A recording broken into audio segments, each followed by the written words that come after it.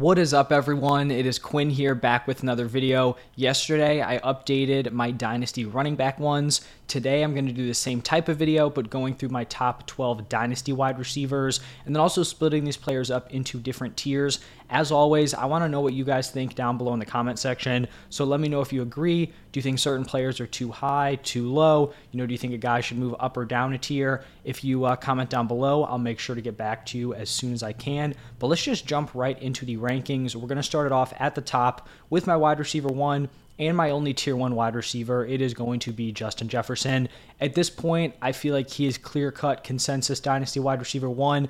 I really don't think I've seen him in one startup or in one set of rankings not be the number one guy. So I feel like he's locked in there for me, which is why he's also in a tier of his own here. In his 3 NFL seasons, he has finished as the wide receiver 9 in points per game, the wide receiver 4 in points per game, and then the wide receiver 2. And he just continues to improve year after year. He's made significant improvements both in the point per game number and then also just by receiving yardage per year. Went from 1,400 in 2020 to 1,616 in 2021, all the way up to over 1,800 in 2022. Last season, we saw him average 21.7 points per game and did that while only scoring 8 touchdowns in 17 games. So it's not even like he's close to a ceiling at this point. He could still be getting better as a player, and I don't even think he's had one of these boom years. He goes out, scores 15, 16, 17 touchdowns. He could put up a 25 point per game season. He's got to do that, probably once or twice throughout his career. So Justin Jefferson, wide receiver 1 in my tier 1. Now, my wide receiver 2 is also going to have a tier to himself, and this is going to be Jamar Chase. And it kind of feels like Jamar Chase is on that Justin Jefferson trajectory, but just kind of a year behind in terms of NFL experience. He averaged 17.9 points per game as a rookie, bumped that up to 20.2 points per game in the 12 games he played last season. And then he has the benefit of being attached to Joe Burrow for the foreseeable future.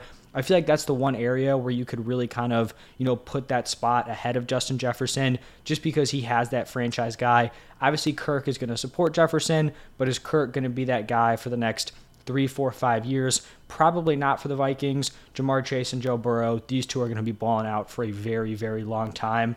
Now we're going to shift into tier 3. And this is going to be a little bit of a larger tier, but I'm actually going to start it off here with Garrett Wilson, my wide receiver 3, and he really just checks all the boxes that you'd be looking for of a future high-end wide receiver 1. He was a super strong college prospect, was a top 10 pick in the NFL draft, and then was just a really solid producer as a rookie. 83 receptions for 1,104 receiving yards, and he did that with pretty suspect quarterback play. He gets the quarterback upgrade this offseason with Aaron Rodgers, and I do think this could be the year he jumps into wide receiver 1 territory. I really wouldn't be shocked if he was a mid-tier wide receiver 1 this year, and if he makes that jump, he's just going to be locked into a high-end wide receiver 1 dynasty asset. After Garrett Wilson, I have CeeDee Lamb coming in here as my wide receiver 4, and he really saw his kind of first true breakout wide receiver 1 season this past year. Averaged 17.7 points per game, was the wide receiver 7 in points per game, and just an overall super well-rounded season of production. Top 10 in targets, receptions, target share, target rate, air yards, deep targets, receiving yards, and touchdowns. Just was very, very strong all across the board. And I think what was probably most impressive about this season is it's not like he had this peak year in a season where the Cowboys offense was unstoppable. Dak had a crazy season. That's not how that year played out for the Cowboys. If you remember, Dak got hurt early on. People were kind of, selling CeeDee Lamb for very low in redraft once Dak went down because they were like, all right, he's going to be doomed. So Dak missed a chunk of the season. Then when he returned, he really wasn't all that great when he was healthy, or at least healthy enough to play. So this wasn't like CeeDee Lamb took advantage of some crazy overall season. He did this in a year where things really weren't perfect around him. So I think he can continue to improve here, and that's why I have him as my wide receiver 4. Now at my wide receiver 5, still in tier 3, I have Amon-Ra St. Brown, and I understand that I'm probably going to be higher than consensus with Amon-Ra here. Last season, we look back, finished as the wide receiver 10 in points per game in his sophomore season, averaged 16.7 points per game. So, being a wide receiver 1 in your second season, that's already impressive. If you take out the game where he left with concussion, played under 20% of the snaps, he would have been averaging 17.7 PPR points per game, which would have had him tied with CeeDee Lamb and actually put him ahead of A.J. Brown. And he did this in a season where he was honestly kind of down in the touchdown department, only got into the end zone 6 times. So I feel like Amon-Ra is kind of being undervalued, and that's why I have him up here as my wide receiver 5. He commands targets at a very, very high level, third in target rate at the wide receiver position. I think he's in a good enough situation here on the Lions where he has a quarterback that can support him, at least in the short term, and still very, very young at 23 years old. So that is why I'm very bullish here on Amon-Ra St. Brown. Now, sticking around in tier 3, I have A.J. Brown here as my wide receiver 6.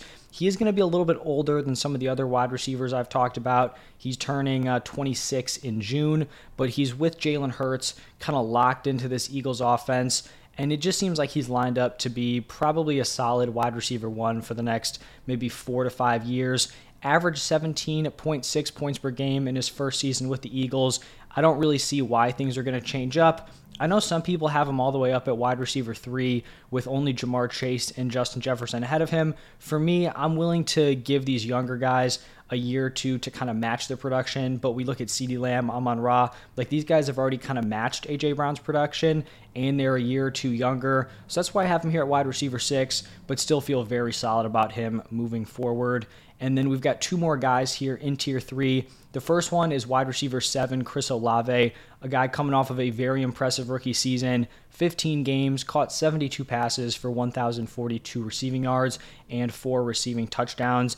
Just like Garrett Wilson and just like Drake London, who I'll get to in a little bit, didn't have consistent quarterback play, but still flashed really well, especially as a big play threat, but was also able to command targets at a high level. He was 3rd in team air yard share, had 40.8% of his team's air yards, which is crazy. 4th in the NFL in deep targets, and that's with him missing 2 games.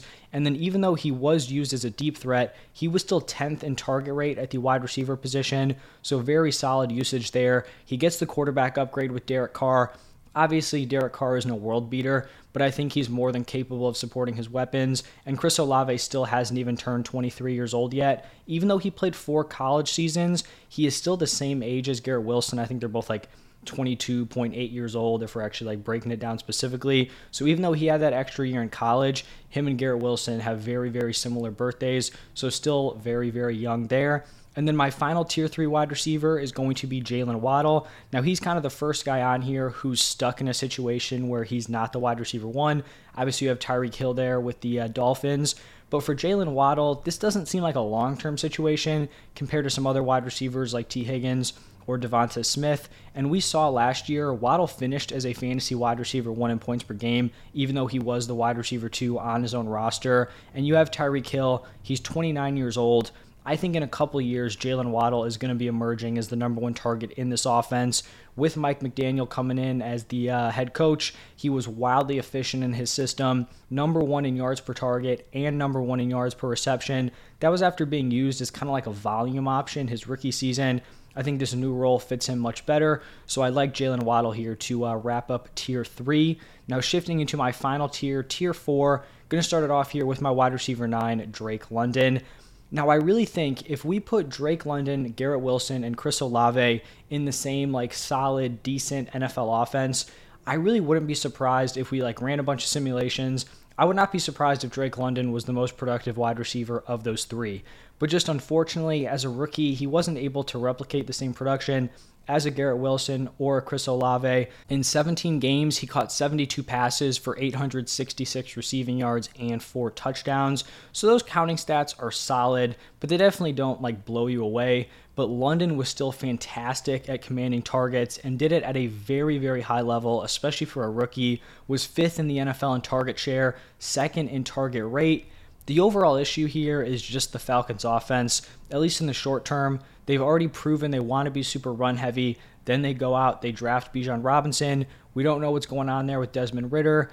How is he going to look over a full season? Do we get stuck in a spot where Drake London has poor quarterback play for the foreseeable future? Not really sure, but I just know long term, I do believe in Drake London. And I think at some point, once he gets in the right situation, he is going to be a very solid fantasy football wide receiver one moving forward. You just don't command targets at that level if you're not, at least a very, very good wide receiver. Now, my wide receiver 10 is going to be T. Higgins. Kind of mentioned him briefly a little bit earlier. Stuck behind Jamar Chase on this Bengals roster, which is going to hold him back. And it's kind of a spot where this could be basically his entire career. He's a wide receiver too, unless he moves off to a different team. I expect Jamar Chase to be with the Bengals for a long, long time. But even in that role, just like a Jalen Waddle, he can be a wide receiver one on a year-to-year basis. Finished as a wide receiver one in points per game in 2021. He was the wide receiver 23 in points per game this past season, but that was a very skewed point per game number because there were 3 different games where he was dealing with injuries and barely played. If you guys remember, there was like the 2 games where he was questionable heading into it, and then he played like a few snaps in each of them, and then I believe he left with a concussion in a different game. So he was going to be right in the mix to be a wide receiver one in points per game if we were looking at the healthy ones he played in.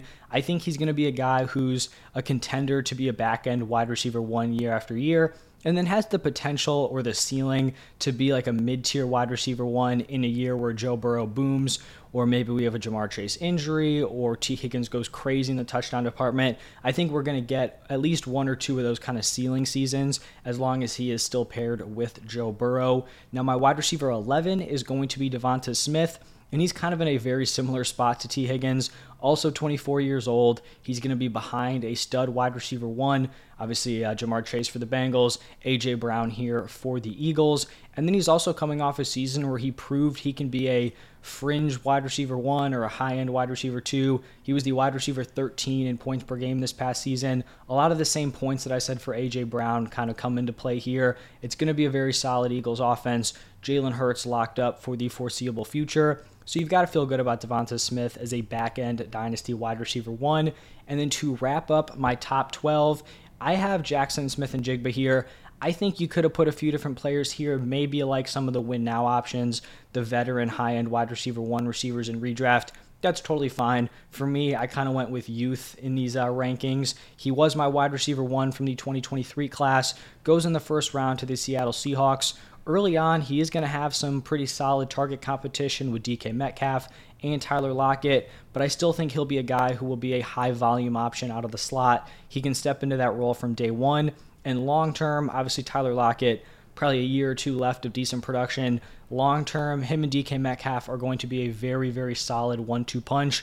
I don't know what his ceiling's going to look like if he continues to play with DK Metcalf for a significant portion of his career, but I think even if he's the wide receiver 2 behind DK, we're still in a spot where we have a very talented wide receiver on a pretty good offense, and probably worst case, he's in that like Devonta Smith, T. Higgins role, but I think he's going to command a lot of volume. I think he's going to be a very strong PPR option, and that's why I do have him as a dynasty wide receiver one. But that's going to wrap it up for my top 12. Like I said at the top, let me know what you guys think. If you enjoyed the video, do me a huge favor, hit that like button and subscribe to the channel. As always, thank you for stopping by, and I will see you in the next one.